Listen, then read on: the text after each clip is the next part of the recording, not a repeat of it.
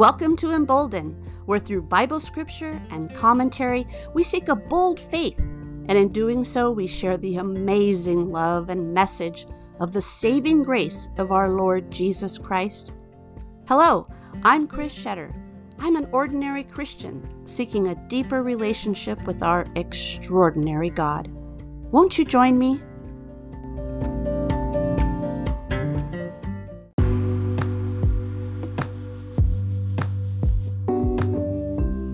Hi friends, are you looking for a life full of love, joy, peace, patience, kindness, goodness, faithfulness, gentleness, and that ever-elusive self-control?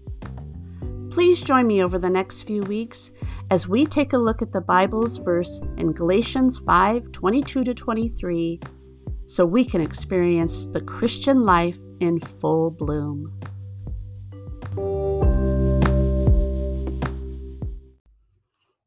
I was sitting in the back seat of the car texting my husband about our travels that day, and suddenly we experienced yet another brush with death. Our car came within inches of having the entire left side, which was of course the side I was on, shorn off by a large truck. My beautiful friends in the front seat continued their ongoing little murmur of bickering about driving skills and directions. And then I texted my husband and said, I realized I might die today, and I'm okay with that. His response was, of course, "What? Question mark, question mark?" And I told him, yeah, we almost died a few times today, but somehow I'm okay with it. And when I tell my friends about that moment, they think I'm being funny and exaggerating, which I can tend to do. One friend inquired, but weren't you terrified and kind of angry? And I said, no, really, I was at peace. My reaction to our death defying adventure that day reminded me of these few verses in Pastor John Newton's famous hymn, Amazing Grace. Through many dangers, toils, and snares I have already come. His grace has brought me safe thus far, and grace will lead me home. I'll tell you, my friends, my reaction that day in the driving was a first for me. Neither the near miss or the little bickering could take away the peace I was experiencing. I saw that bickering as my sweet friend's natural way of communicating with each other over their, to be honest, 60 years of loving marriage. Somehow it worked for them. And as for that little death thingy, I realized I had zero control over the situation. No amount of my yelling about my friend's driving, yelling at the other driver, or fretting or crying or whatever would change the situation. We were in the middle of nowhere, so I couldn't even demand we pull over and let me out.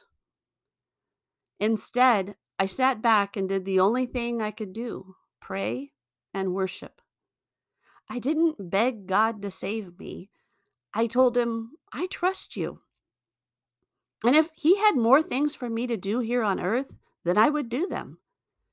And I watched as the beautiful scenery sped by, and I thanked him for his glorious creation. I thanked him for my sweet little family, whom I love and I know loves me. I tell this story because this hasn't always been me. I didn't even realize it could be me until that very moment, until I was tested by the Lord. Let's just say I'm really talented at being a backseat driver. Or as my husband can attest, I'm a well-practiced jump seat boss. The Holy Spirit and I have worked diligently on this topic, with each foray into my husband's searching for parking places and driving past our freeway exits or taking different, less efficient routes for errands. The Holy Spirit has set on my right shoulder, prodding me into silence. It's my desires of the flesh, pride and anger, that get me into so much trouble during these times. I know best. And if you don't take my advice, it's a punishable offense. But I'm heartened to know I'm probably the only one with this problem, right? John Calvin once said, "Joy and patience are far above our strength." We must persevere in prayer that He may not permit our hearts to faint.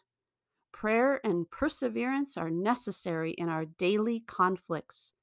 The best remedy to the weariness is diligence in prayer.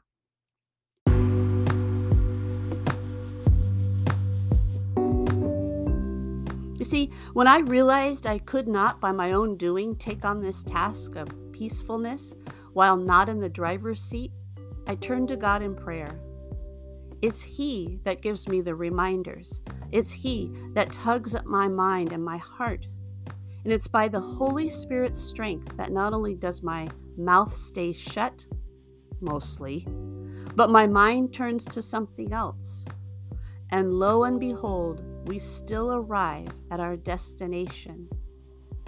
We may walk a bit farther, but we're still there.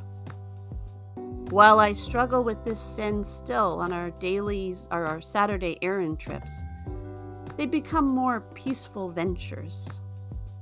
This training each week led me to that moment in the backseat of my friend's car, to my possible meeting my Maker moment. Not only did I have peace, but I had joy in knowing that I have the love of the Lord on my side, whether I'm here for another day or two or not. And I had love for my friends. They had taken the day to share an adventure with me, to share their time with me. And what an adventure it was. Matthew 6:25-27 says, "Therefore I tell you, do not worry about your life, what you will eat or drink, or about your body, what you will wear. Is not life more than food and the body more than clothes? Look at the birds of the air.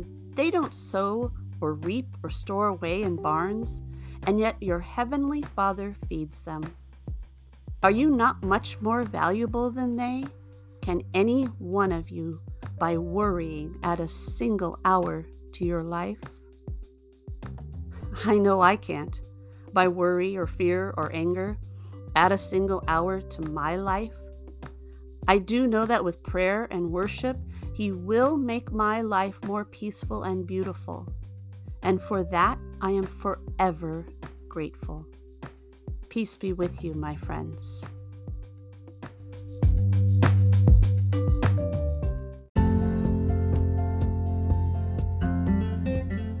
I hope you enjoyed this episode of the Emboldened Podcast. Be sure to follow along so you don't miss any episode. And check out my blog at emboldened.net.